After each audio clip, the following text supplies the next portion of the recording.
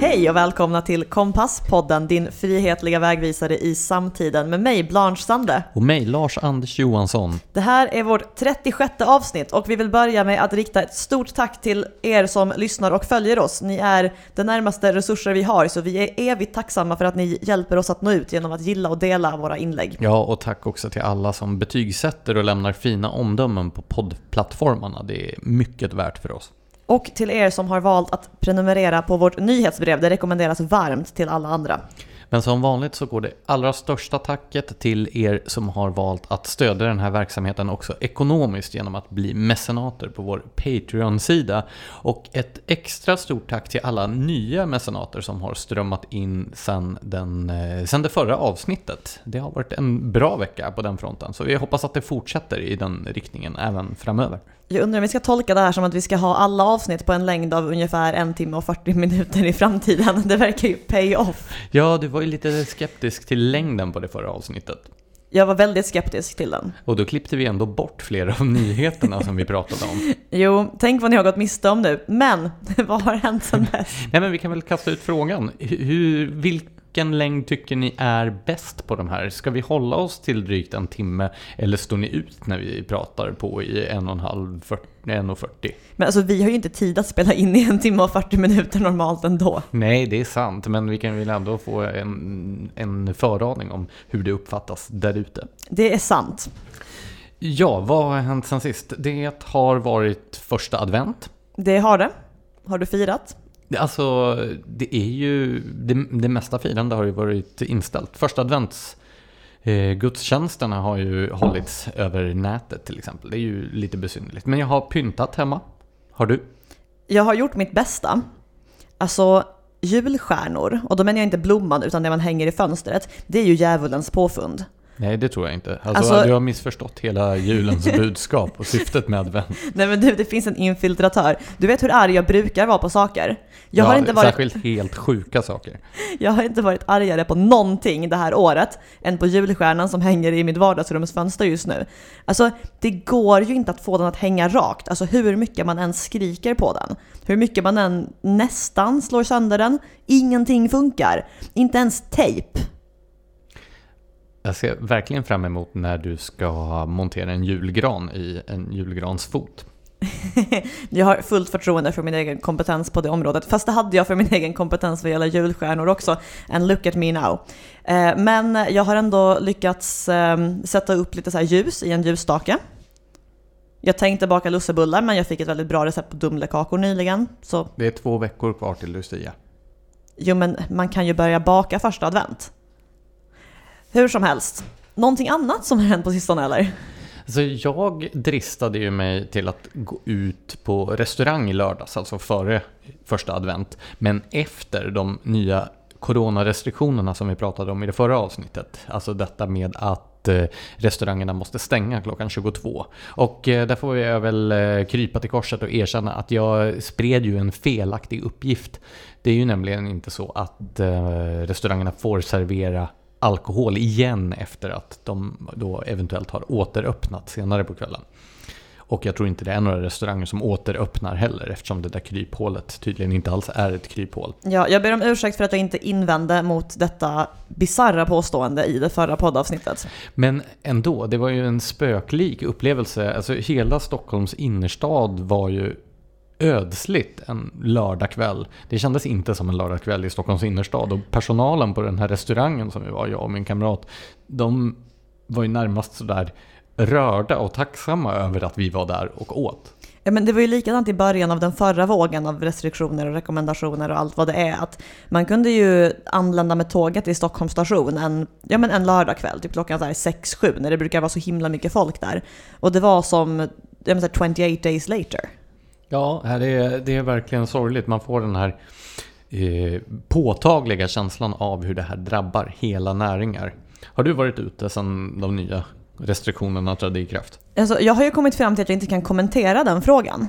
Eller, alltså, jag kan ju varken bekräfta eller förneka det. Har inte du också märkt att folk inte längre delar med sig av den sortens saker på sociala medier? Eller i den sortens sammanhang? Ja, men handlar det inte om att väldigt mycket har börjat gå på tomgång efter det här året? Det vill säga att man gör mer eller mindre samma saker och det blir inte så kul att dela med sig av i sina... Jag antar att det är främst Instagram du tänker på. Nej, alltså där är det ju lättare att vara helt privat än på andra ställen. Men jag har märkt att när man träffar folk och hittar på grejer, bilder som annars hade lagts ut hålls... Alltså, du menar när du träffar din förtrogne vän som du har valt ut att umgås med under den här perioden i enlighet med rekommendationen? Ja, precis. Min support bubble som det heter i Storbritannien. Precis, när jag träffar den här enskilda individen som då är utvald att umgås med mig, då har det liksom blivit som en tyst överenskommelse att man delar inte längre med sig i sociala medier överhuvudtaget av vad man gjort och med vem och så. Och på ett sätt är det ju positivt att den där typen av överenskommelser är väl ganska vanliga i vissa typer av relation. Jo visst, men alltså poängen är mer att nu har det gått längre. Och men, det intressanta här är ju att... Jag börjar ju känna mig lite utpekad här. För den här enskilda individen, eftersom vi träffas en gång varje vecka för att spela in den här podden, så är det ju rimligtvis jag som är din support bubble. Du avslöjar inte att vi faktiskt träffas för att spela in podden nu. Nej men så här, gud vilket öde för dig. Nej, visst, men vi håller avstånd. Jättemycket. Jag tar avstånd från dig. Jag tar minst lika mycket avstånd från dig. Poängen här är att på ett sätt är det ju positivt att sociala medier får mindre information om människors fritid och vad de gör på den. Sånt där. Men det negativa är att folk verkar... Alltså jag har ju frågat folk som till exempel har skickat någon bild och bara kul ikväll men lägg inte ut någon bild för guds skull men fint minne typ. Så här, varför? Och då är det ju för att de vill slippa så här, sura kommentarer från personer som har isolerat sig helt och är upprörda för att andra inte också gör det. Och det är så irriterande att det alltid är det som är otrevligast och surast som vinner. Det är ju inte så att vi som i teorin, men jag kan inte bekräfta det formellt, fortfarande umgås med folk och så här, går ut och äter och den sortens grejer. Det är inte som att vi sitter och är arga på personer som inte väljer som vi, utan det är ju alltid det som är aggressiva, sura och otrevliga som lyckas få sista ordet i sådana här sammanhang. Alltså här måste jag väl ändå vara djävulens advokat och säga att jo, men det som är du för julstjärnor nu? Det som ligger i den andra vågskålen är ju smittspridningen som sagt. Så att de som blir sura mot oansvarigt beteende, de tänker väl att ja, men det här beteendet leder till att människor insjuknar och dör. Jo, alltså ja, det är klart. Samtidigt kan man ju tänka att beteendet att lämna Stockholms innerstad helt öde resulterar i att en massa verksamheter som försörjer människor försvinner och dör ut. Men inte sitter jag och hoppar på folk som väljer att isolera sig för det. Nej, men alltså jag kan ju säga att det var ju väldigt lätt att bedriva social distansering ute på krogen i Stockholms innerstad i lördags. Det var ju långa avstånd till de andra gästerna. Alltså, på ett sätt är det lite skönt. Ja, absolut. Men kanske inte för krögarna. Men där tänker jag så här, om man höjde restaurangpriserna jättemycket så skulle man ju kunna ta emot färre gäster på varje restaurang. Jo, men ge dem inga idéer, för du och jag skulle vara bland dem som sållades bort. Det är sant. Ska vi gå över till veckans nyheter? Vi förflyttar oss till västkusten och Angered, där då de ansvariga för Angereds kamelcenter nu har åtalats för grova ekobrott. Vem hade kunnat ana att det här kamelcentret inte skulle bli en framgångshistoria? Nej, men allting har ju kommit som en enorm chock. Först beviljades ju den ekonomiska föreningen Angered Kamelcenter bidrag från Arbetsförmedlingen för att finansiera en kamelpark. Och sen så blev det ingen kamelpark. Och år 2018 gick föreningen i konkurs och redan då var man ju väldigt överraskad. Men nu har alltså Ekobrottsmyndigheten väckt åtal mot företrädarna. Och enligt åtalet har det här grova bokföringsbrotten begåtts mellan 2014 och 2017. Det rör sig alltså om 4 år här. Och bestått i att bolaget, och det här är alltså ett citat, det har inte fört någon regelmässig bokföring alls. Men har de bedrivit någon verksamhet överhuvudtaget då? Alltså ingen kamelpark i alla fall. Har det förekommit kameler? Jag tror inte det. Och det sjuka är, det har alltså fortsatt få bidrag i 4 års tid. Alltså, fatta om en normal småföretagare i Sverige som får liksom sina finanser genom att folk frivilligt betalar pengar till den och inte genom att man tvingas göra det via skatten. Tänk om den hade skitit i att föra regelmässig bokföring i 4 års tid. Det känns som att den inte hade kommit undan med att kunna fortsätta med sin verksamhet. Jag associerar ju också till de här som blir så upprörda varje gång man föreslår en skattesänkning på något enda område. Ja, men du vet, Göran Greider och Daniel Suhonen och de som tycker att Sverige blev nyliberalt när vi halkade ner från första till tredje plats vad gäller skattetryck internationellt. Sådan är nyliberalismen. Men samma människor som tycker att det är hemskt att sänka skatterna brukar aldrig uppröra sig över den här typen av uppenbar misshushållning och rena bedrägerier med skattepengar. Det är sant.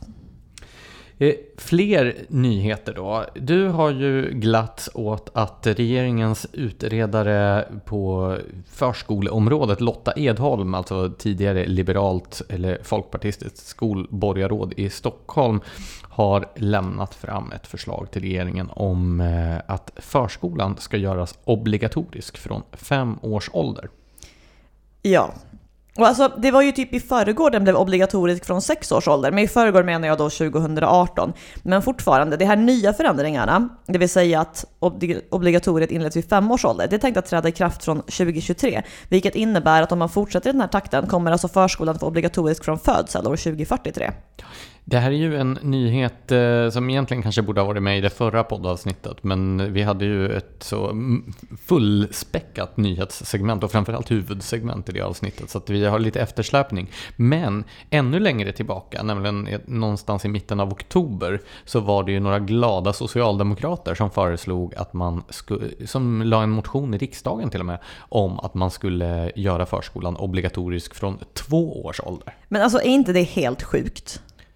Jo, men i jämförelse med det så är ju Edholms förslag liberalt. Tror du det var en sån här PR-strategi? Att så här, vi lägger ett helt jävla bizarrt förslag om att det ska vara obligatoriskt innan barnen kan gå typ. Så kommer det här 5 åren inte att verka lika sjuka. Du vet det som inom opinionsbildarkretsar kallas för gummibandstaktiken. Att om du sträcker ut gummibandet tillräckligt långt åt en extrem, då kommer mittpunkten förflyttas ditåt. Om du sträcker ut gummibandet tillräckligt långt åt en extrem så går det av på mitten.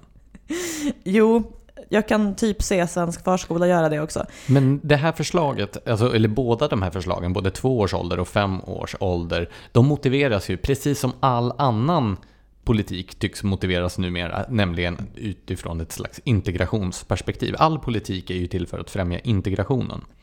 Ja, och alltså, det är klart att det är ett problem att det finns barn i Sverige som inte lär sig svenska. Det är ganska svårt att bli en fungerande del av samhället i så fall. Absolut. Men alltså, om vissa barns bristande språkkunskaper är problemet, ska det alltså motivera att alla barn, även med bra språkkunskaper oavsett bakgrund, ska tvingas gå i förskola från 5 års ålder? Alltså det har ju skett en kuslig förskjutning i synen på förskolans roll i samhället och i den enskilda individens liv. En gång i världen så ansåg man ju att den här typen av kommunal barnomsorg var ett erbjudande, att människor skulle ha möjlighet att ta del av den här typen av barnomsorg för att kvinnor skulle komma ut på arbetsmarknaden och så vidare. Och det fanns andra typer av barnomsorg också. Jag menar, dagmammorna har ju på politisk väg i princip helt marginaliserats och försvunnit. Så sent som på 80-talet så var de ju vanligt förekommande. Men nu så har man ju, från ett erbjudande så har man gjort det till ett obligatorium. Att det här är någon slags instrument för liksom socialisering och integration. Ja, så innan var ju syftet helt enkelt att avlasta människor, alltså yrkesarbetande människor. Nu är ju syftet att skapa samhällsmedborgare på ett sätt som staten finner önskvärt. Ja. Med tanke på att förskolan också har fått ett ökat pedagogiskt uppdrag och den sortens grejer. Du kommer ihåg den där utredningen jag skrev om för flera år sedan om att det är ett problem att det är för mycket fri lek som inte är tillräckligt styrd i så här genuspedagogisk riktning av förskollärarna. Typ den sortens grejer. Men då har vi i alla fall fått en hint här om att folkpartisterna vill att det ska vara obligatoriskt från 5 och socialdemokrater från 2 år. Varför kan man inte helt enkelt överlämna barnen till staten redan vid födseln? Ja, som sagt, ge det till år 2043. Ja, tangenten är oroande. Okay. Sen kommer det ju nyheter också från Bryssel och det brukar ju alltid göra oss på gott humör. Den här gången så har EU-kommissionen presenterat ett förslag till lista på vilka investeringar som i energi som ska räknas som hållbara. Villkoren för vad som ska anses inom EU då vara hållbar grön energi beslutades av EU-parlamentet och ministerrådet och ska finnas i någon slags 6-punktlista som public service-företagen har hänvisat till men som inte går att hitta någonstans. Men så här är det ju alltid när man försöker kolla upp EU-politik. Alltså man går vilse i en så här labyrint av offentliga hemsidor som säkert har varit jättedyra och typ verkar vara designade för att man inte ska kunna hitta någon info. Ja, men eller hur? Alltså, känns det inte, nu blir vi lite konspirationsteoretiska här, men som att det är gjort för att inte journalister och allmänhet ska lyckas penetrera det här enorma materialet av byråkratdokument? Ja, alltså 100%. Varje gång man skriver om någonting EU-relaterat tar det ju minst dubbelt så lång tid, bara för att det är så himla mycket svårare att hitta information om det. Så alltså, det är ju inte för att vi är dumma i huvudet utan för att det faktiskt är besvärligare jämfört med att hitta information om till exempel svensk politik. Hur som helst, EU-parlamentet och ministerrådet har beslutat om de här villkoren för vad som ska anses vara hållbar grön investering. Nu ligger den här frågan hos tjänstemännen i EU-kommissionen som då har presenterat ett förslag. Och i det här förslaget så räknas varken vattenkraft eller bioenergi, alltså till exempel skogsråvara. Det vill säga de saker som Sverige producerar på energiområdet. Det räknas inte som grön hållbar energi.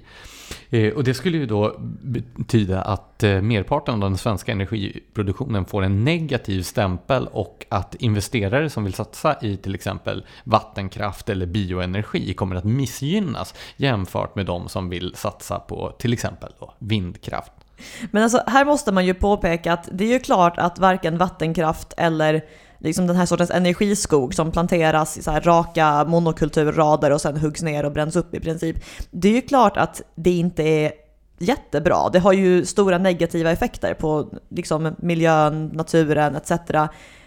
Men om inte det är hållbart, hur kan då vindkraft vara hållbar? Nej, men det är ju där som allting helt slinter. För absolut, när man byggde ut vattenkraften i Sverige, när man dämde upp älvarna och så vidare, så var det ju stora ingrepp i naturen som dåtidens miljörörelse också protesterade mot. Men nu när vi har de här dammarna som producerar jättemycket elektricitet, då vore det väl bra om man även kunde investera privatkapital i fortsatt utveckling av det här extremt hållbara energislaget. Och om man då betänker det faktum att ja, vattenkraften gjorde stora ingrepp i naturen när den byggdes ut, men vad är då inte de här enorma vindkraftsparkerna som vi har pratat om tidigare i podden?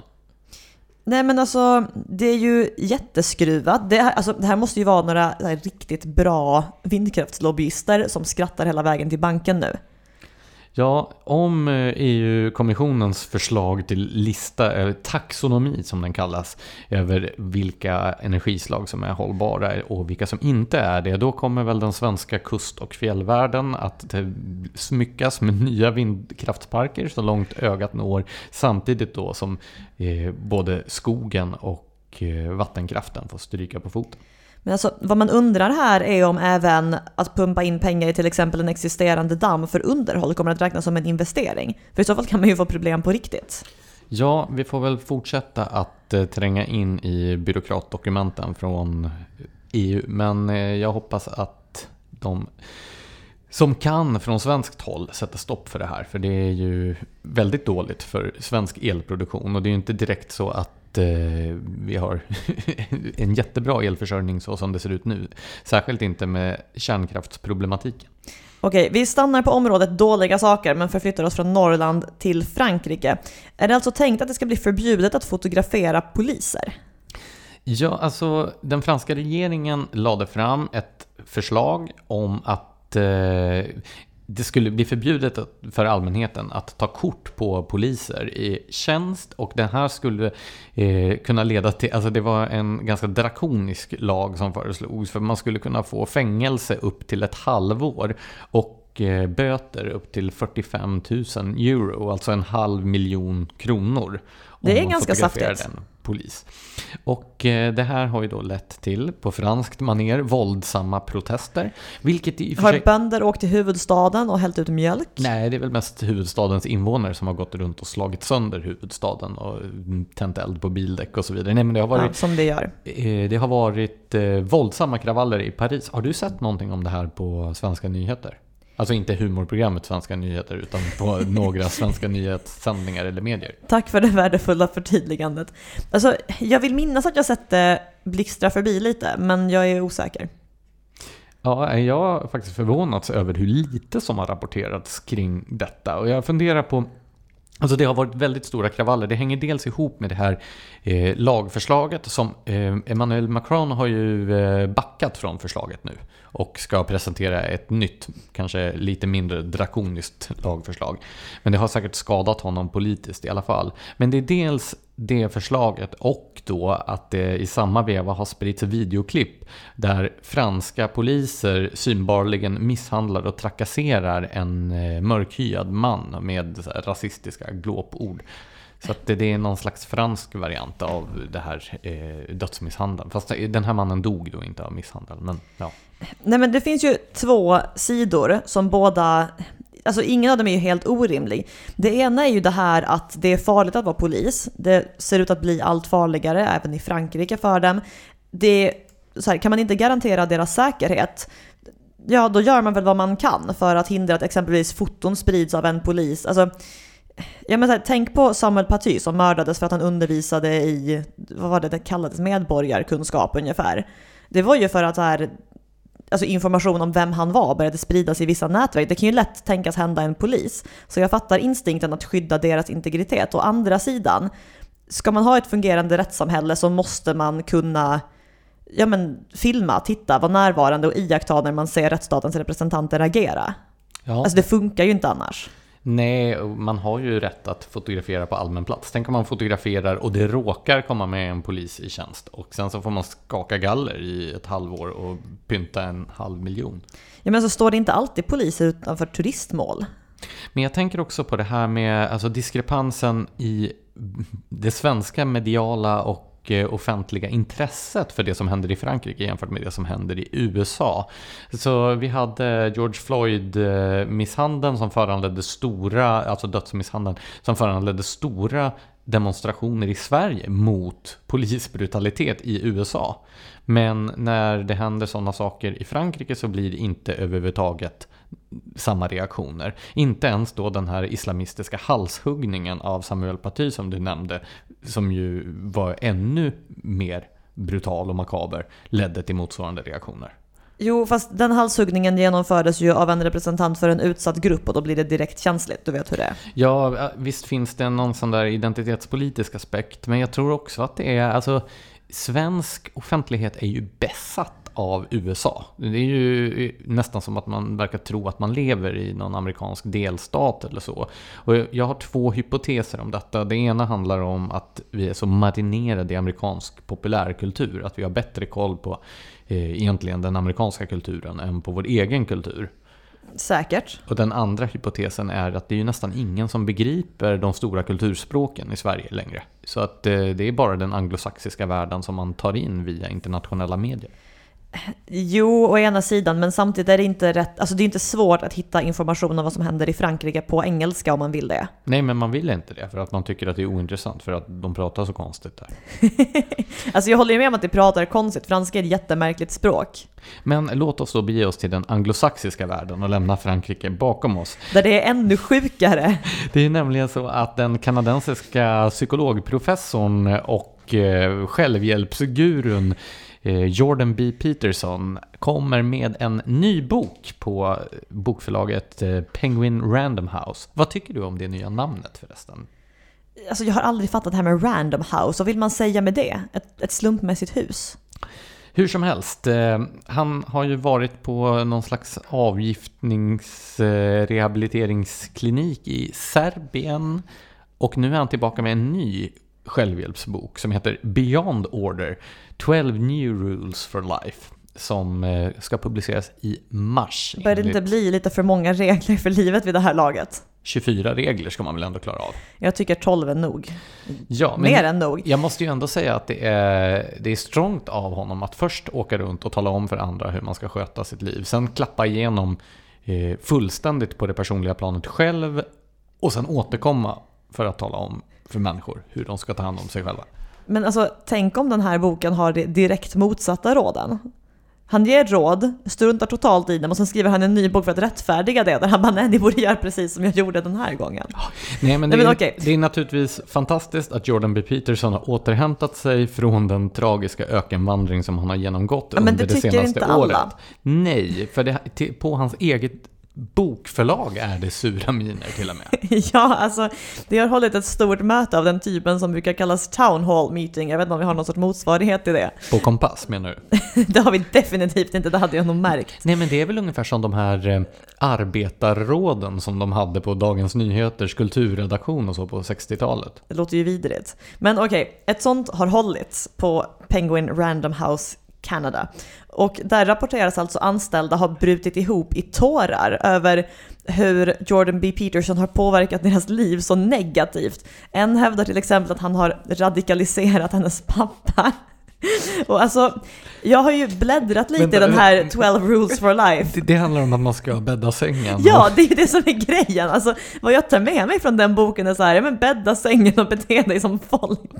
Så du håller på att radikaliseras, Blanche. Jag har aldrig sagt att jag bäddar sängen. Nej, men alltså, om det är radikalisering, hur var den här farsan förr? Eller alltså...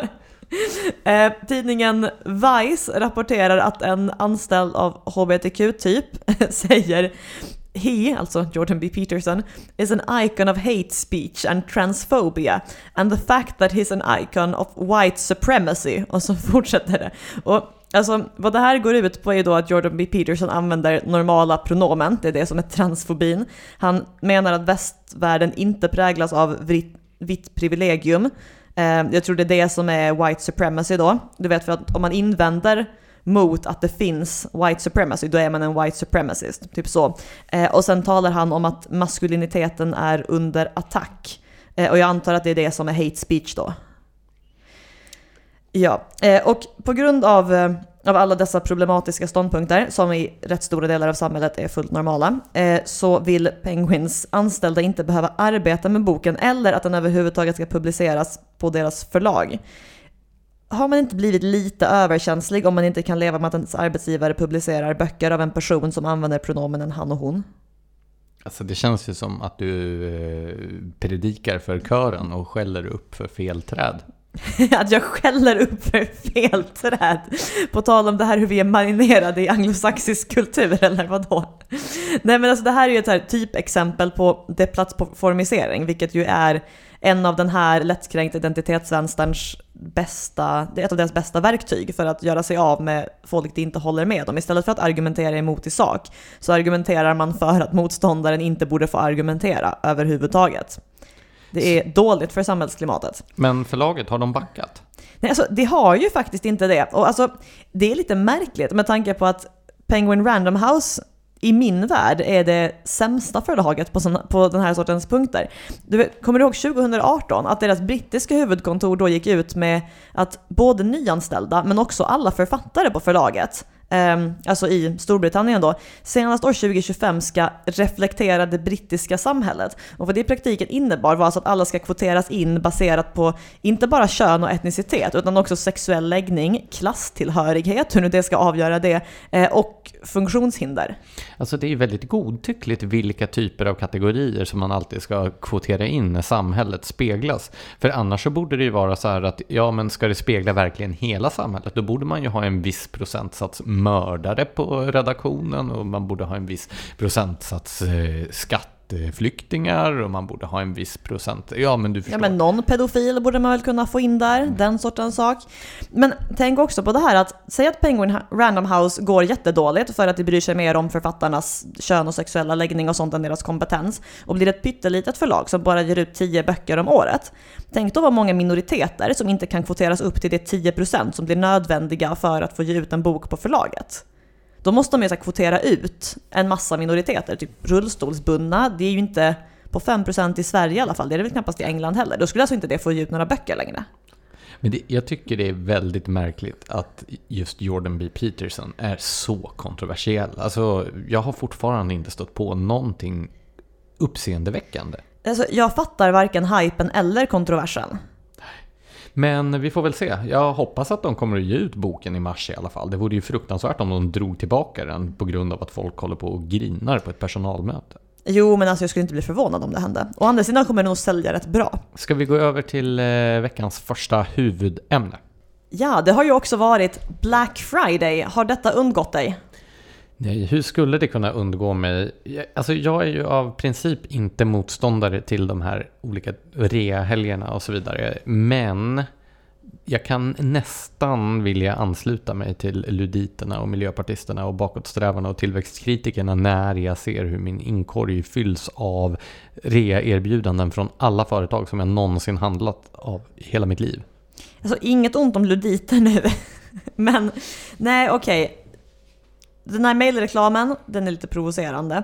Men du kanske inte har gått så långt som att du heller sällat dig till den sidan som engagerar sig i Black Friday. Inte genom att köpa saker på rea utan genom att försöka avstyra andras reafynd. Har du köpt något på rean? Det är klart jag har. Man är inte dum. Man ska ju köpa saker när det är som billigast. Allt annat vore ju idiotiskt. Men det är inte så alla ser det. Klimataktivistorganisationen Extinction Rebellion. Dina favoriter?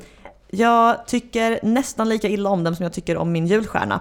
Men det är de här som brukar gå ut i biltrafiken och stoppa trafikanter på väg till jobbet. Ja, eller tunnelbanetrafiken som det gjorde i Canning Town i London hösten 2019. Vadå är inte kollektivtrafiken god längre? Alltså de stoppade ju cyklister på Vasabron i slutet av augusti här i Stockholm. Så att nej, alltså deras strategi verkar ju vara att vinna hearts and minds genom att få människor att hata dem så mycket som möjligt. Och nu har de varit ute i rea-shoppingen. Ja, alltså det här är ju relativt icke-irriterande insatser de har gjort den här gången. De dumpade lite elskrot utanför huvudentrén till köpcentrumet Triangeln i Malmö och viftade med plakat med texten Black Friday kills. Det kan tyckas en aning dramatiskt. Det hade alltså inte med smittspridning, alltså coronasmittspridningen att göra? Nej, utan tanken här är alltså att rea-shoppingen leder till ett massutdöende bland djur och människor. Alldeles oavsett om det pågår en pandemi. I andra städer så låg demonstranter och spelade döda på gatorna i syfte att illustrera den här poängen. Och vi återkommer till den här retoriken, eller argumentationen som döljer sig bakom skrämselretoriken kring Black Friday. Men först känner jag att det är min tur att dra en historisk exposé. Som vi har väntat och längtat. Jag vet. Nej, men Black Friday, det är alltså inte då någon sån här, ja du vet, livsfara massutrotningsscenario, utan det är en tradition från USA sedan 50-talet att julhandeln inleds fredagen efter Thanksgiving. Det här har sedan på senare år fått namnet Black Friday och spridits över världen. Namnet brukar förklaras med att det är då siffrorna i butikernas budget går från röda till svarta, alltså Black Friday. Men enligt en del källor så använde polisen i Philadelphia termen redan på 50-talet för att beskriva det trafik- och turistkaos som uppstod mellan Thanksgiving och den stora matchen i amerikansk fotboll mellan armén och flottan. Så det här är ännu ett exempel på att Sverige har inrättat sig som en amerikansk delstat. Ja. Vår största morgontidning har haft en större andel artiklar om den amerikanska presidenten än vad de amerikanska morgontidningarna har haft under hela hans presidentskap till exempel. Spekulerar du vilt nu eller är det faktiskt bevisat? Jag läste att det var så någonstans. Alltså jag kan verkligen tänka mig det. Men ja, sen har ju näthandeln utvecklat sitt eget svar på Black Friday som heter Cyber Monday och sen har det flutit ihop till någon sorts oigenkännlig Black Week som verkar pågå i minst 2 veckor. Men alltså, jag har ju då, eftersom jag idkar någon form av social distansering, bara stött på Black Friday på nätet då. Alltså, jag trodde att Black Friday var i lika hög utsträckning en nätshopping högtid. Men det kanske är det nu, men vad man tänker sig, eller vad jag tänker mig, det är ju de här bilderna man såg från USA. Framförallt för några år sedan när folk står och köar och typ så här slår ner varandra för att komma åt den billigaste tvn först, typ den sortens grejer. Så det började ju som en högst fysisk grej.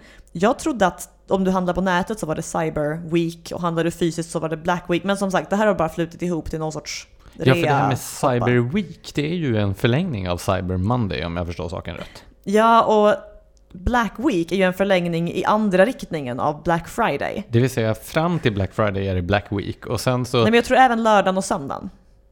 Okej, och sen börjar Cyber Week. Fast jag har sett Cyber Week-kampanjer på helgen också. Obegripligt är det. De här reorna, som ju är relativt nya företeelser, är inte de första som har fått kritik, eller hur? Nej, alltså rent historiskt har ju julhandeln fått kritik sedan den kom igång ordentligt, vilket ju i Sverige framförallt var på efterkrigstiden. Innan dess var ju julfienden inte så överdådiga för att vi inte var ett så rikt land i jämförelse. Men när många fick råd att ge bort fler eller dyrare saker, då väckte det såklart den återkommande debatten om klyftor i samhället. 1968 så började den här rörelsen Alternativ jul demonstrera mot julkommersen under plakat som är nästan lika dramatiska som Extinction Rebellion på temat stoppa julterrorn. Jag tänker bara på det där terrordådet i Berlin. Det var någon som körde bil rakt in i en julmarknad. När var det här? För 5 år sedan kanske? Jaha, jag trodde vi var tillbaka på 1968. Nej, men julterror har ju fått en kanske lite bäskare eftersmak nu på senare år. Ja, men det där är ju som när Norges före detta folkhälsominister Bent Höie talade om godisterror, och då menade han att godis ibland är placerat nära kassorna i butiker så att barn vill ha det typ. Ja, terrormetaforen bör man använda med urskiljning, känner jag. Ja.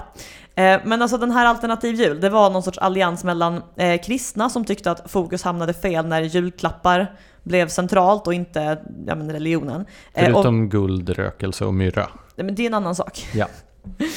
Och vänstern som upprördes över de klyftor som shoppingen då ansågs uppdaga.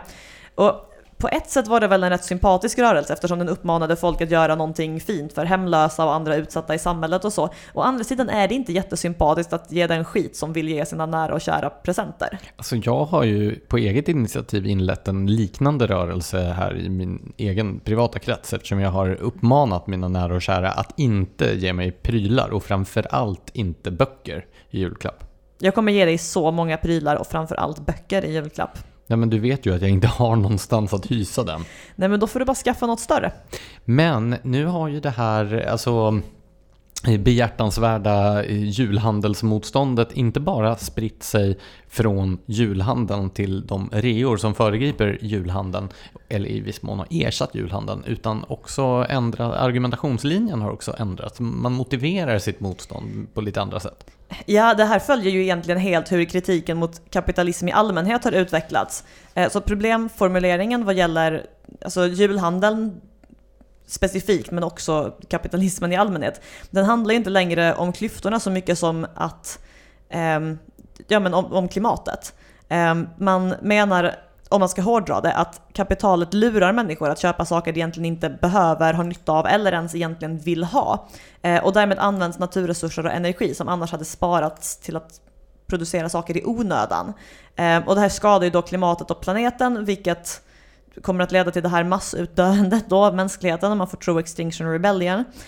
Men det här resonemanget bygger på 2 centrala missuppfattningar. Den första är den här idén att man kan dela in produkter i kategorierna nödvändiga och onödiga. Alltså den här gränsen mellan vad som är nödvändigt och onödigt, den är ju extremt subjektiv och flytande. Ta typ ett par kryckor. För en person kan det vara väldigt nödvändiga och för en annan person fullständigt onödiga. Men om man nu ska försöka göra ett seriöst försök att dra en gräns mellan nödvändigt och onödigt vad gäller konsumtion, då måste man ju börja med frågan nödvändig för vad egentligen? Om vi snackar vad som är nödvändigt för vår överlevnad, då kan vi ju tekniskt sett klara oss med typ vatten, ris och en uppsättning varma kläder. Okej, men en fidget spinner som var inne här om året. Den kan vi definitivt överleva utan. Är inte det en onödig pryl? Alltså, jag tycker ju definitivt det, men eftersom jag inte är medlem i Extinction Rebellion så inbillar jag mig inte att jag vet vad som är nödvändigt och onödigt för alla andra. Jo, men gjorde du det inte lite lätt för dig när du tar kryckor som exempel på en sak som är nödvändig för vissa? Men för vem är en fidget spinner nödvändig? Ja, för den som tycker det är värt att betala för den. Det är ju det handlar om, men nu föregriper vi mitt raljans här lite. Ja, förlåt. Så jag hade fler exempel på lager, men fortsätt din utläggning. Du kommer få alla chanser att dra den. Första missförståndet. Ja.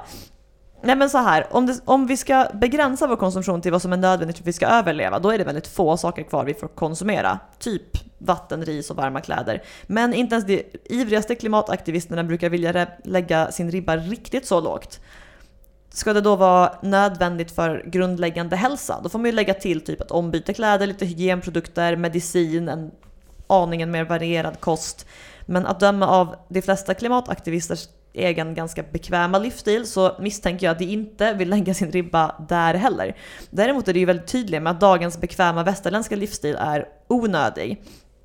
Och i den här jakten på den osynliga gränsen mellan nödvändigt och onödigt så närmar vi oss den här ständiga frågan som tillväxtkritiker aldrig någonsin vill svara på, nämligen var har de tänkt sig att vi ska nöja oss?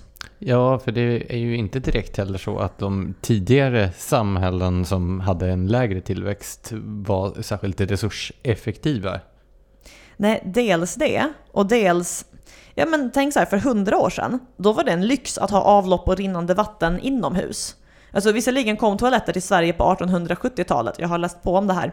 Men det normala var alltså att ha en potta under sängen och sköta morgonhygienen med en kanna vatten och ett handfat. Ja, för 100 år sedan så låg det ju en supersulfatfabrik här nere i viken precis bredvid där vi sitter. Och jag kan nog säga att de utsläpp som kom från den förpestar bottnen i viken fortfarande. Så att jag tycker det är så konstigt med miljöaktivisternas vurm för då en mer primitiv livsstil så som den såg ut längre tillbaka. Ja, och ska vi röra oss tillbaka bortom industrialismen som ledde till den sortens utsläpp, då skulle livskvaliteten för den som är bekant med den moderna livsstilen vara så låg att det i princip skulle uppfattas som oacceptabelt.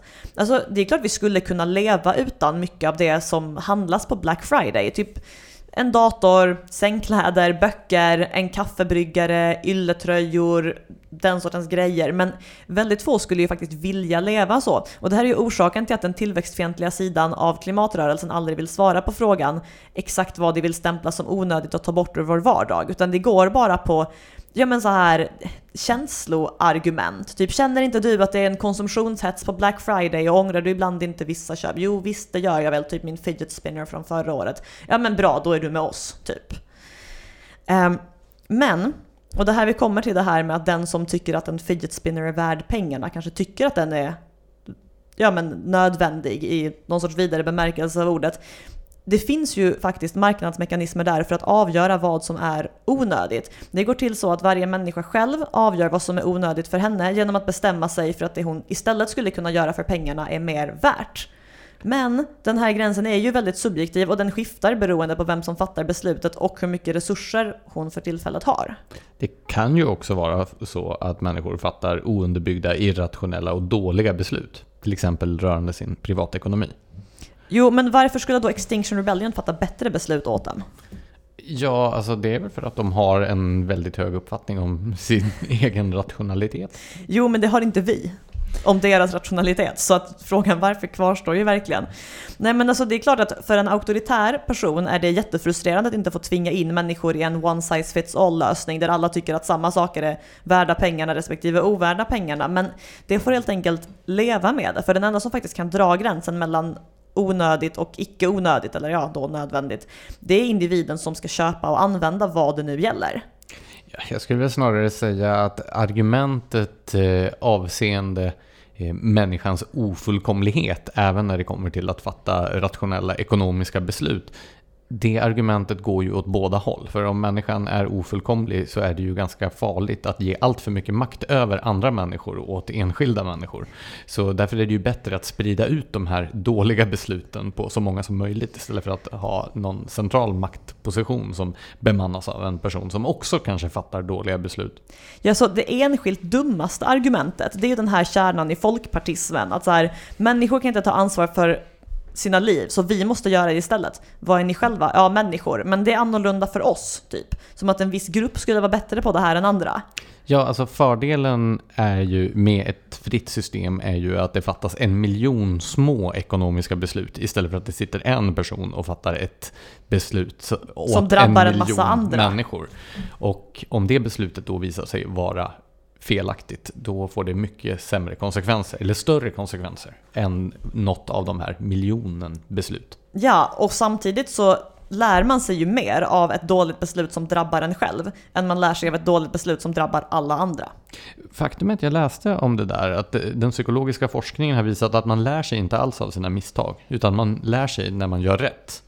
Således så tenderar människor att upprepa sina misstag gång på gång. Utan det är först då när man har gjort det rätt som man då upprepar den saken. För då har man dragit en slutsats.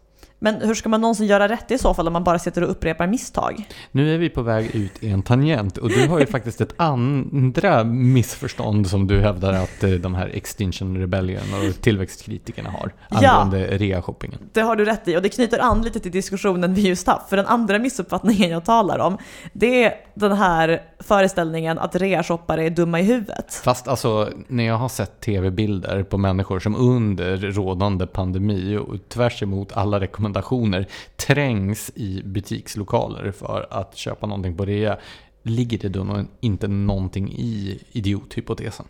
Nej, för att det här är en idiothypotes som riktas lika mycket mot folk som handlar på Cyber Monday eller den digitala Black Friday eller vad du vill kalla det. Då menar det är du kritik att de tycker att jag är en idiot? Exakt, och nu kan du börja bry dig. Nej, men dels det och dels det att den här kritiken har ju förekommit intensivt även tidigare år innan pandemin var en grej. Så att nej, det handlar ju inte om det. Utan vad det handlar om är att de här klimataktivisterna i grund och botten betraktar det som att alltså reklamkampanjerna och rean är helt övermäktiga för gemene mans svaga intellekt. Alltså, brittiska Extinction Rebellion skriver till exempel rakt ut på sin hemsida att rabatterna på Black Friday lockar till vad de kallar huvudlös konsumtion. Alltså som om folk verkligen tappade huvudet och började kasta sedlar omkring sig för att de ser ett par 50% skyltar. Folk i allmänhet, tro det eller ej, reagerar alltså inte så huvudlöst på att se rea. Det normala beteendet som jag iakttar hos i princip alla jag känner som handlar på Black Friday, hos mig själv, alltså som jag kan tänka mig att normala människor iakttar, det är alltså att man håller utkik efter saker man vill ha i hopp att det kommer på rea så man kan spara pengar. Ja, alltså det är det som är så fantastiskt nu med den här flodvågen av olika realisationer som kommer under hösten. Nämligen att man kan köpa de här sakerna som man annars köpte under då julhandeln till exempel, fast till nedsatt pris. Och saker som man har gått och väntat och lurat på och tänkt så här, det här ska jag köpa när det väl kommer på rea.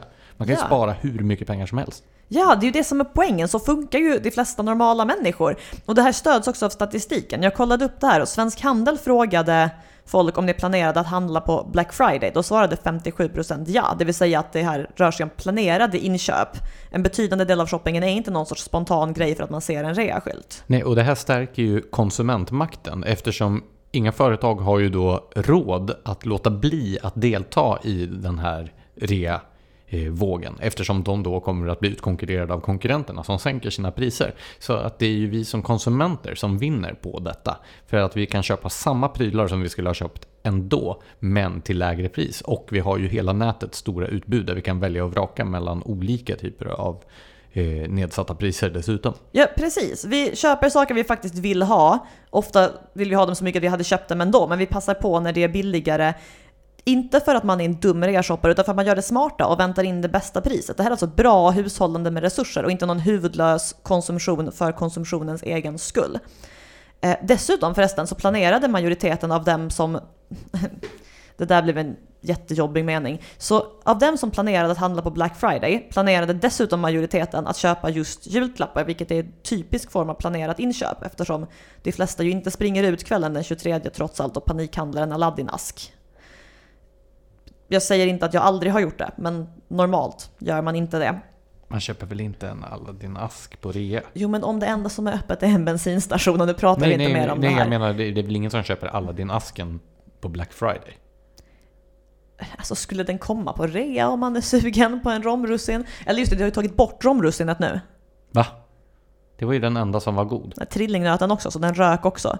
Alltså, hemskt är det vad som hänt med Aladdin-asken. Men det här är ännu en tangent som vi inte ska ge oss in på. Ja, vi behöver knyta ihop den här reasäcken. Det behöver vi. Julklappsäcken köpt på Black Friday. Snyggt, jättesnyggt. Jag tänker komma med en brasklapp nu. Jag säger inte här att våra val inte påverkas av reklam. Alltså marknadsföring är en mångmiljardbransch och det är den inte för att den inte fungerar alls. Men om man kollar lite noggrannare på den reklam man möts av i det offentliga rummet och på nätet och så märker man att dess främsta syfte inte riktigt är att få oss att vilja köpa saker utan att få oss att vilja köpa saker från ett specifikt varumärke. Alltså, Det handlar inte om vad man vill att vi ska köpa utan av vem. Reklamen säger inte du behöver en kaffebryggare, den säger du behöver en Mocha Master. Och det här speglas... Vi är alltså inte sponsrade av Mocha Master. Nej, jag har inte ens köpt någon på det, men det blir ju så himla gott kaffe. Men jag gör det ansvarsfulla och väntar in redan efter jul på grund av smart konsument. Men okej, det här speglas i alla fall om man läser på lite mer av hur reklam fungerar. En del bygger på exponering, det vill säga en jätteobegriplig psykologisk tendens att förr eller senare börja gilla snarare än hata det man utsätts för i hög grad. Mycket bygger också på association, det vill säga att vi börjar gilla det vi förknippar med annat vi gillar. Och det är ju där modern marknadsföring, det vill säga livsstilsmarknadsföring och sponsring av kändisar och event och den här säljgrej med tjej-grejen. Allt det här bygger ju på associationsmarknadsföring och då är det ju varumärket vi börjar förknippa med någonting positivt. Så om reklam får människor att välja ett varumärke framför ett annat, då behöver ju det inte vara negativt för klimatet. Det kan lika gärna leda till att man väljer ett mer klimatvänligt märke när man ska köpa någonting man ändå hade tänkt köpa. Så poängen här är att handla på rea är smart och reklam får oss inte att köpa saker vi inte ens vill ha. Och om det så är fallet har man dessutom rätt att returnera varan normalt, så att det är lugnt. Men okej, för att sammanfatta det här. Klimataktivisterna verkar tro att gemene man är oförmögen att hålla i sina egna pengar. Samtidigt går det runt och tror att de själva är så upplysta och visar att de kan avgöra vad som är nödvändig och onödig konsumtion. Och här har de alltså fel på båda punkterna, eftersom folk i allmänhet är fullt kapabla att hantera sin egen ekonomi. Ja, men troligtvis bättre på att göra det än vad politiker är. Jo, men vad ska man annars jämföra med? Vem är bättre på att sköta ens egen ekonomi än man själv egentligen? Och med det orden går vi över till ditt ämne. Jag vill först bara veta, vad köpte du på det? 15 Aladdin-askar. Det tror jag inte. Nej, men jag köpte julklappar och dem kommer jag att hemlighålla fram till jul av rimliga skäl. Jag förstår. Du då? Jag köpte en morakniv. Nice. Men du, friskoledebatten är ju tillbaka med full kraft nu. Ja, det har varit lite oväntat. Man hade ju hoppats att den här pseudodebatten skulle dö ut i samband med den här så kallade Reepalu-utredningen som kom 2016. Malmös tidigare starke man Ilmar Reepalu presenterade ju sitt förslag om vinstbegränsning i välfärdssektorn. Du menar ordning och reda i välfärden som det porträtterades av honom? Ja, och han hade ju ett fullkomligt obegripligt förslag som gick ut på att den här vinstbegränsningen skulle baseras på storleken på det operativa kapitalet. Och det var ju inte någon människa som kunde räkna ut riktigt vad det innebar i en sån verksamhet som till exempel att bedriva skola. Nej, alltså för att vara lite konspirationsteoretisk igen i samma linje som när vi snackade om EU tidigare. Man fick ju nästan misstanken att det här var designat för att man inte riktigt skulle förstå vad och hur radikalt det var som Ilmar Reepalu föreslog. Ja, men konsekvensen hade ju varit att en stor del av den fristående skolsektorn skulle helt enkelt ha fått klappa igen om förslaget hade blivit verklighet. Men eftersom de här skolorna är i hög grad fungerande och efterfrågade, det ser man ju till exempel på hur många som står i kö till dem, så valde regeringen då att begrava den här utredningen och inte gå vidare med förslaget. Men nu är det en ny utredning som är på tapeten och som väl delvis har bidragit till den här förnyade friskoledebatten som har brutit ut. Och vad går det ut på? Utredningen heter För en mer likvärdig skola och det är Björn Åstrand som ansvarar för den. Men är verkligen problemet med skolan att den inte är tillräckligt likvärdig? Inte problemet att stora delar av den suger? Så det finns ju många olika problembeskrivningar och säkert också många olika problem inom den svenska skolan. Men uppdraget här var ju att skapa förutsättningar för en mer likvärdig skola över hela landet. Och det finns en del förslag i den här utredningen som är tämligen radikala. Kanske inte lika radikala som Reepalus förslag, men ett av dem som skulle slå hårt mot själva den här konkurrensfaktorn som är en av de då kvalitetsfrämjande mekanismerna i ett friskolesystem är ju att det är ju kö som urvalsprincip och det skulle man enligt Åstrands utredning då förbjuda. Så vad skulle man ersätta kösystemet med i så fall? Ja, om det var fler som ville till en skola än vad det fanns platser på skolan skulle man tillämpa lottning tydligen. Men alltså varför anser man att lottning är mer rättvis än en kö? Alltså i en kö har du ju någon chans att påverka din egen situation. Det vill säga du kan ställa dig i kön. Du har ju ingen chans att påverka lottning. Vill vi verkligen ha ett system där man inte har någon makt alls över sin situation? Ja, alltså det finns ju många invändningar mot det där förslaget. Ett annat förslag som har kritiserats är att kommuner då enligt utredaren ska ges möjlighet att sänka skolpengen för de fristående skolorna med mellan 5-10%. Det vill säga att en fristående skola ska få 5-10% lägre skolpeng per elev än vad den kommunala skolan. Vänta, så man ska så skapa en likvärdig skola genom att göra förutsättningarna för somliga skolor betydligt sämre än för andra? Ja, argumentet är väl då att eftersom den kommunala skolan har ett uppdrag att ta hand om även de elever som så att säga då blir över, de som inte väljer skola aktivt själva. Och om till exempel en friskola går omkull så är ju kommunen fortfarande skyldig att tillhandahålla utbildningsplatser. Så den kommunala skolan måste ju finnas där i alla fall. Och därför så ska ju då enligt utredaren kommunernas skolor gynnas då visavi de fristående skolorna eftersom de har det här större och tyngre uppdraget och ansvaret. Så är argumentationslinjen. Okej, det finns ju ett antal problem med den argumentationslinjen. Till exempel idén att det skulle vara bra för den kommunala skolan att ha mer vinst än sina konkurrenter garanterade. Det minskar ju incitamenten för den att faktiskt vara en bra skola. Och då kommer ännu färre att vilja välja den. Ja, och det här förslaget om minskad skolpeng skulle ju vara förödande för många av de fristående skolorna. Både för de som är små ideellt drivna, som har 1 eller 2 enheter, och för de här stora som är vinstdrivande och som är väl kanske de som är mest föremål för kritik i den nya uppblossade friskoledebatten. Det handlar ju, den debatt som har brutit ut handlar ju inte bara om Åstrands utredning utan det handlar ju om de vinstdrivande friskolorna som sådana. Det är ju egentligen, ja, det är ungefär 400 000 elever i Sverige som går i friskolor och 70% av de här eleverna går i friskolor som ägs och drivs av aktiebolag. Ett förbud mot vinstuttag eller en sån här vinstbegränsning som Reepalu förespråkade skulle ju i princip innebära att de här skolkoncernerna skulle lägga ner sin verksamhet. Det skulle alltså vara 400 000 elever och föräldrar vars då aktiva val skulle underkännas. Och de skulle vara tvungna att söka sig till skolor som de aktivt hade valt bort. Ja, och en vild hypotes är att de här skolorna kanske inte skulle vara helt rustade att ta emot de här 400 000 eleverna eller en stor andel av dem som då kommer från skolor som konkat. Kommunerna är ju tvungna att göra det oavsett. Så det skulle ju bli en stor utmaning för den kommunala skolan att ta emot alla elever som plötsligt skulle inte ha några friskolor att gå till. Och med utmaning menar vi problem. Men den här nya debatten, den har ju som precis så mycket annat motiverats med integrationsmotiv. Det påstås ju till exempel att friskolorna är den infödda medelklassens sätt att fly undan då integrationsproblematiken. Men det finns ju ingenting som hindrar personer som inte tillhör den fina övre medelklassen från att söka sig till de här skolorna. Det är bara att ställa sig i kö.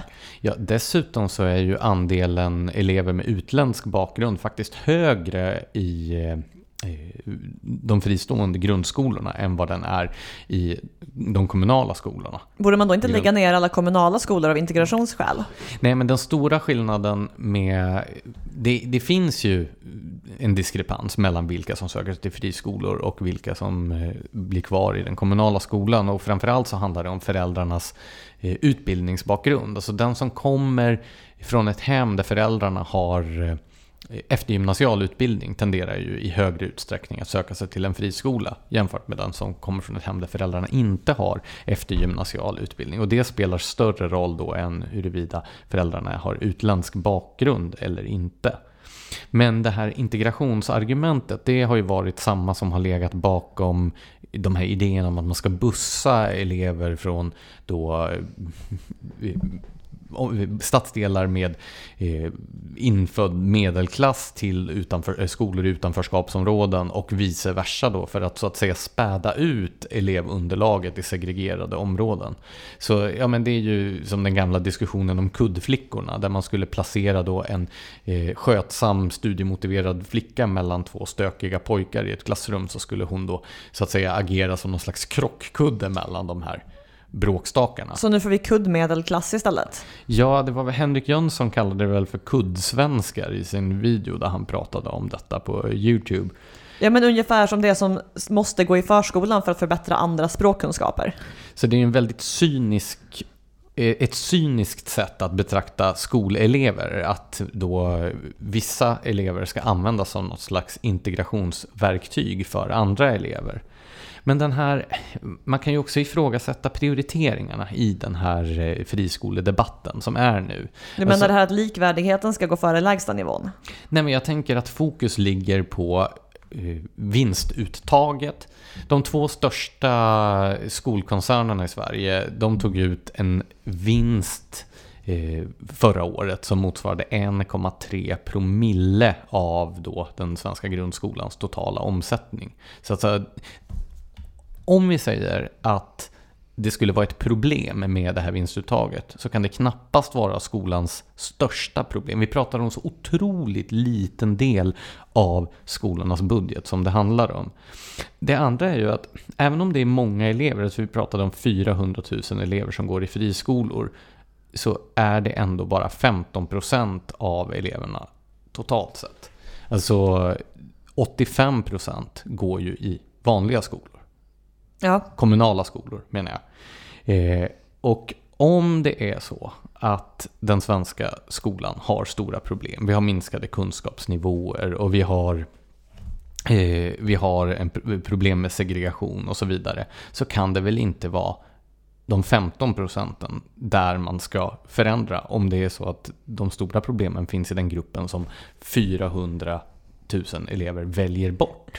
Nej, alltså man anar ju nästan, alltså det är ju nästan som att det skulle finnas en alternativ agenda med den här utredningen.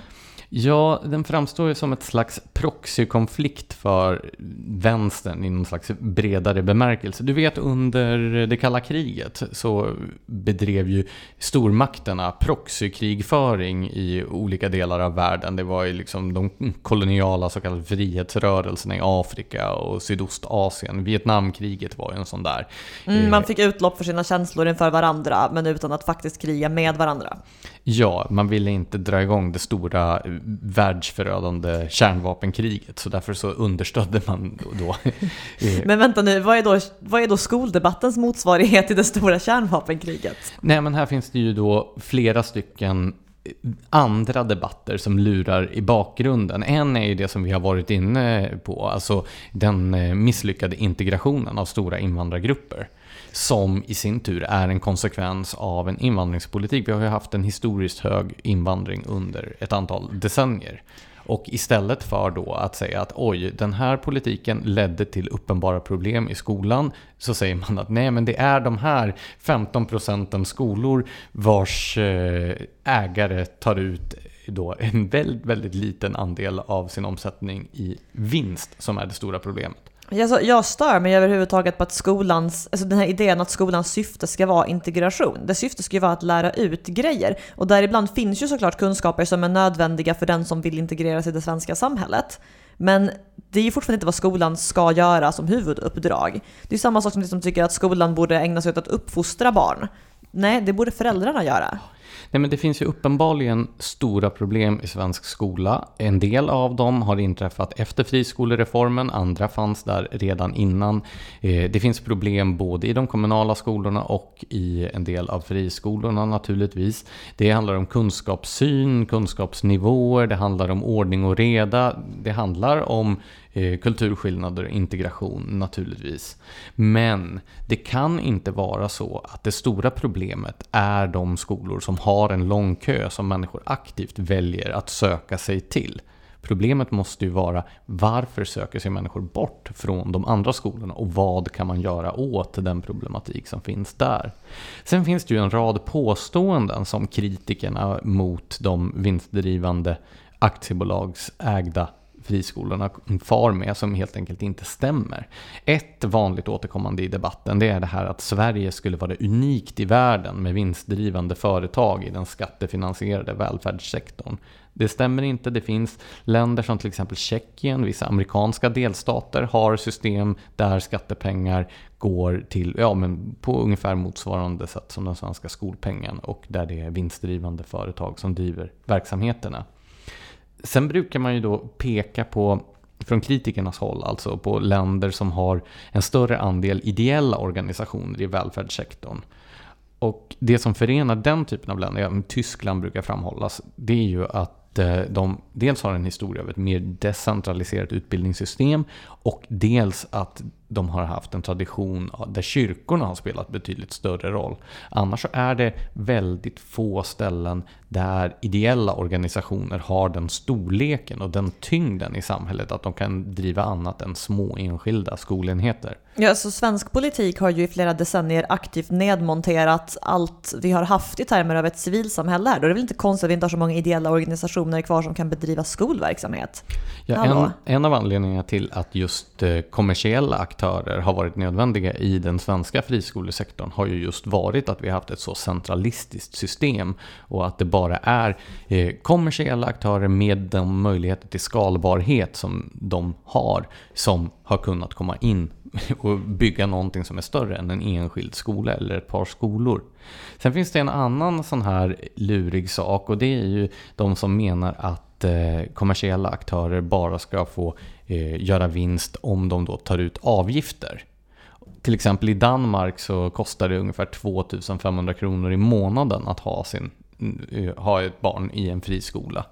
Och om man då tycker att det här systemet som vi har i Sverige där man med skolpengen, det vill säga att var och en kan välja vilken skola de vill och ta med sig den här skolpengen dit. Om man tycker att det främjar segregation, ja men vad skulle vi få då i ett system som baserade sig på terminsavgifter istället?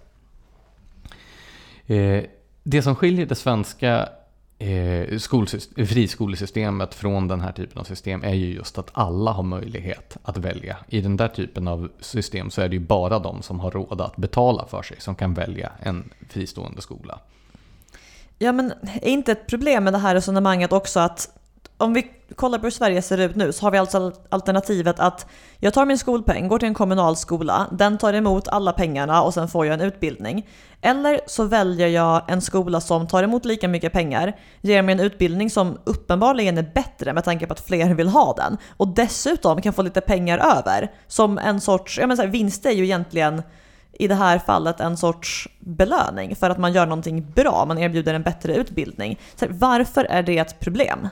Ja, och framförallt så handlar det ju om att vinstuttaget är ju ett sätt för investerare att få en avkastning på sitt satsade kapital.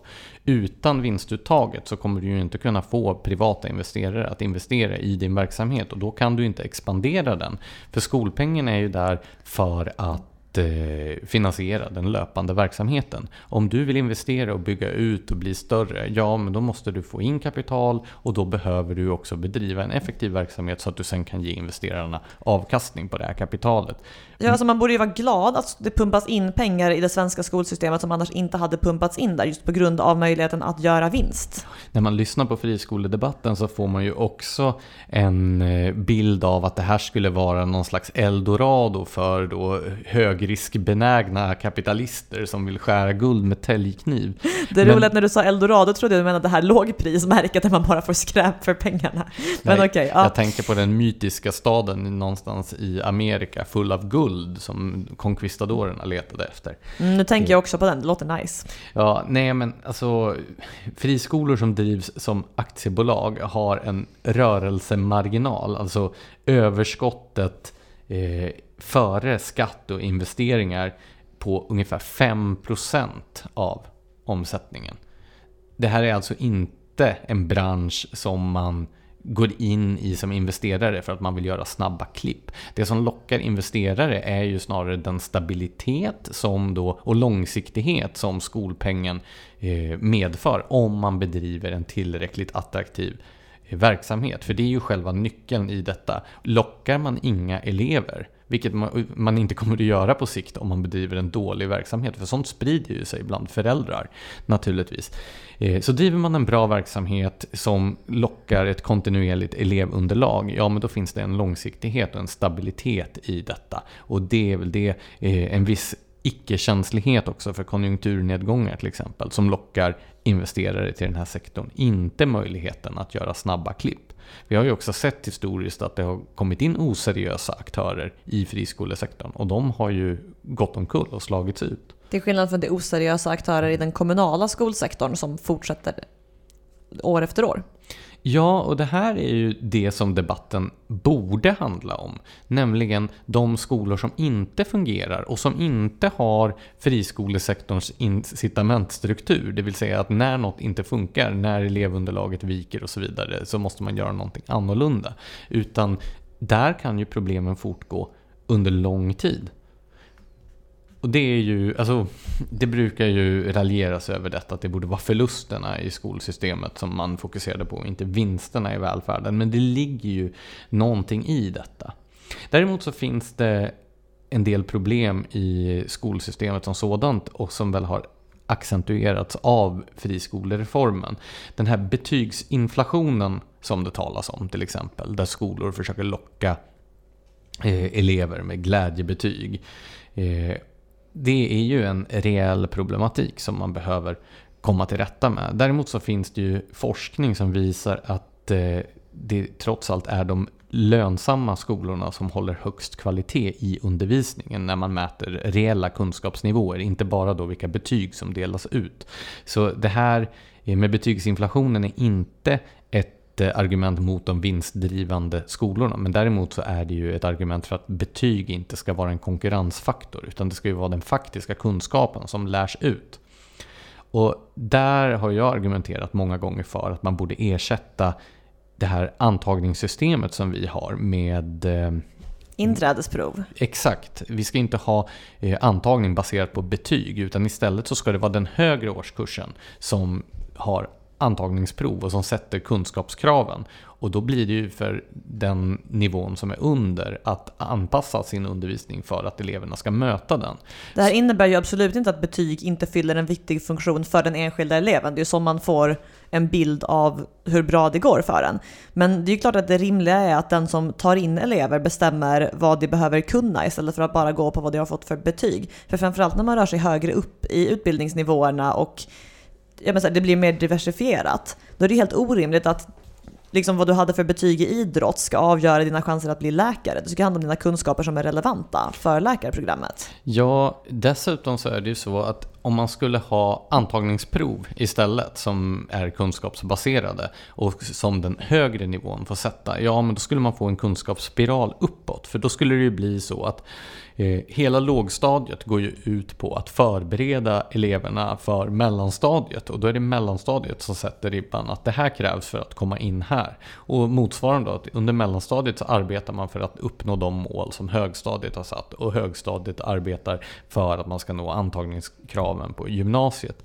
Det här skulle ju också göra elevens situation mycket rättssäkrare, i och med att i dagens situation så är man ju som elev utlämnad i stor utsträckning till lärarens godtycke. Och även en lärare som försöker göra ett så seriöst och bra jobb, vilket de flesta naturligtvis gör, och försöker sätta rättvisa betyg och så vidare, kommer ju att påverkas av sin uppfattning om eleverna och så vidare.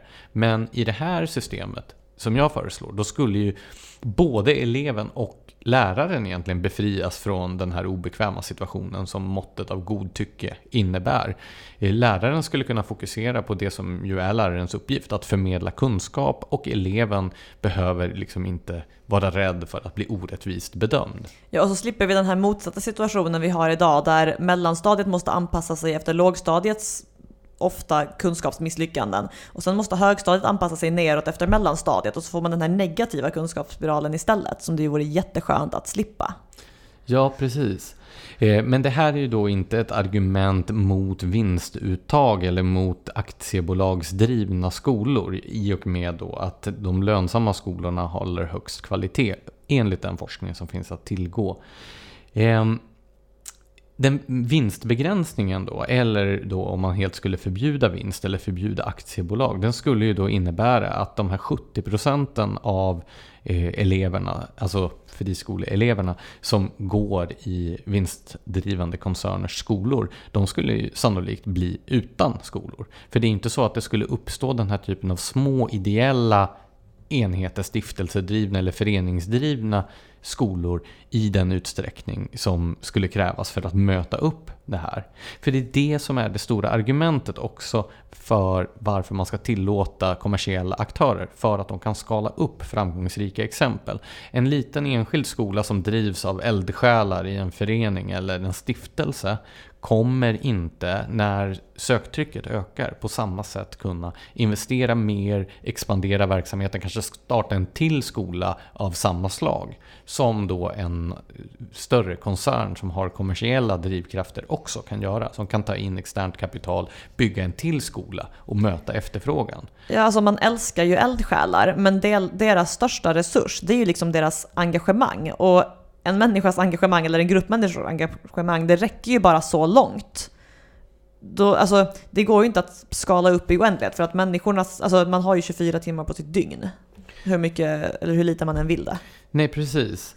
Och en skola som levererar bra kommer att bli mer efterfrågad. Och när den blir mer efterfrågad så kommer den här kön att växa. Och då finns det en gräns för hur mycket den här ideella verksamheten kommer att kunna möta den ökade efterfrågan.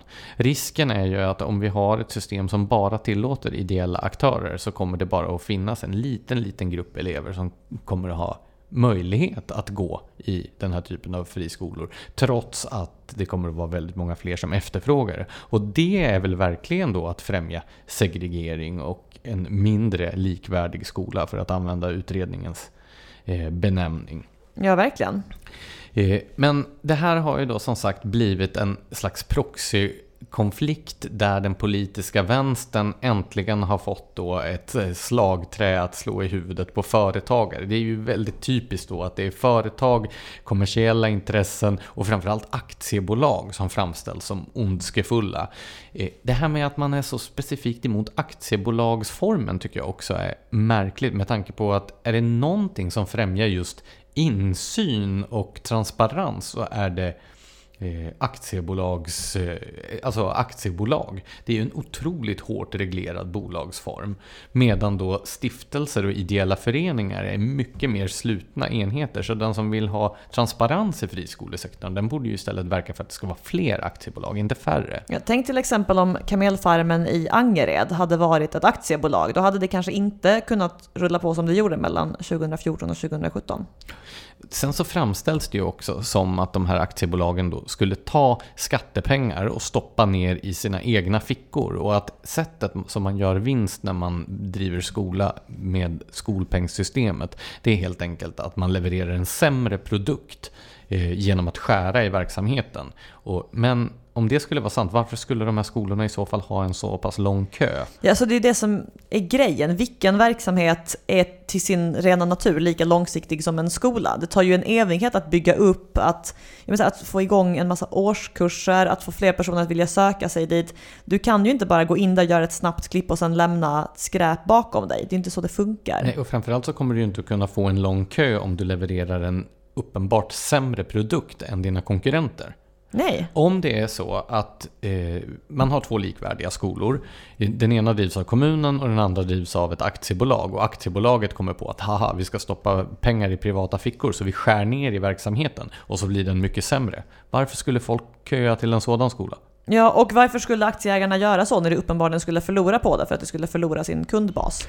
Men det finns ju också då ett moraliskt eller moraliserande argument kring detta med de privata vinsterna då, eftersom skolpengen är skattepengar som delas ut antingen då till de kommunala skolorna eller till de fristående skolorna, så tycker man då att det är korruption och att det är någon slags, de här företagen skor sig på skattemedel. Det är inte riktigt företagande, säger man. Men då, så resonemanget är att när vi har tagit pengar ifrån föräldrarna mot deras vilja, så ska vi också bestämma att vi bara får spendera dem på de kommunala skolorna. Ja, alltså de här människorna vill väl helst inte ha något valfrihetssystem överhuvudtaget, vilket också skulle bli i princip konsekvensen om man inte tillät kommersiella aktörer, eftersom det bara skulle finnas ett fåtal eldsjälsdrivna ideella enheter kvar. Så de flesta som skulle vilja välja annorlunda skulle inte kunna det. Men jag hakar upp mig på det här moralistiska argumentet att det skulle vara principiellt fel att kommersiella företag gör vinst på skattemedel. Och då tänker jag så här, men vi har ju hur mycket varor och tjänster och verksamheter som handlas upp, alltså från privata företag, av offentlig verksamhet. Alltså det finns ju företag i princip i alla sektorer som gör vinst på skattepengar. Bara i skolsektorn så kan man ju tycka, så här, vad är diskrepansen då? Företaget som bygger skolan åt kommunen gör ju vinst på skattepengar. Företaget som levererar mat till skolmatsalen gör vinst på skattepengar. Företaget som städar skolans korridorer gör vinst på skattepengar. Och absolut, det är inte samma sak att städa en korridor och att leverera undervisning. Men vad är den moraliska skillnaden mellan att ett kommersiellt bolag gör vinst på skattepengar när det kommer till de här andra sakerna och att ett kommersiellt bolag gör vinst på att leverera undervisning?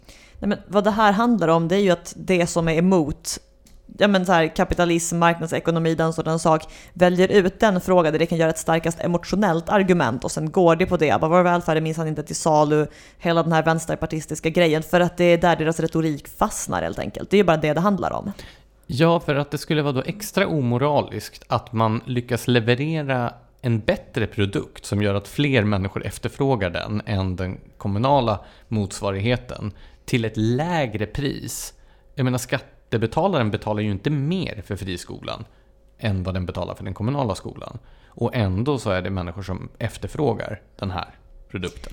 Men idén här är kanske att det helt enkelt är moraliskt fel att vinna på något. Man ska göra allting av helt osjälviska skäl för någon annans bästa. Och om man själv har någonting konkret och ekonomiskt att vinna på det och väljer att göra det, då är man en kass människa. Det är kanske så det moraliska argumentet är konstruerat här. Det vi måste knyta ihop det här avsnittet som ju har blivit otillbörligt långt ännu en gång.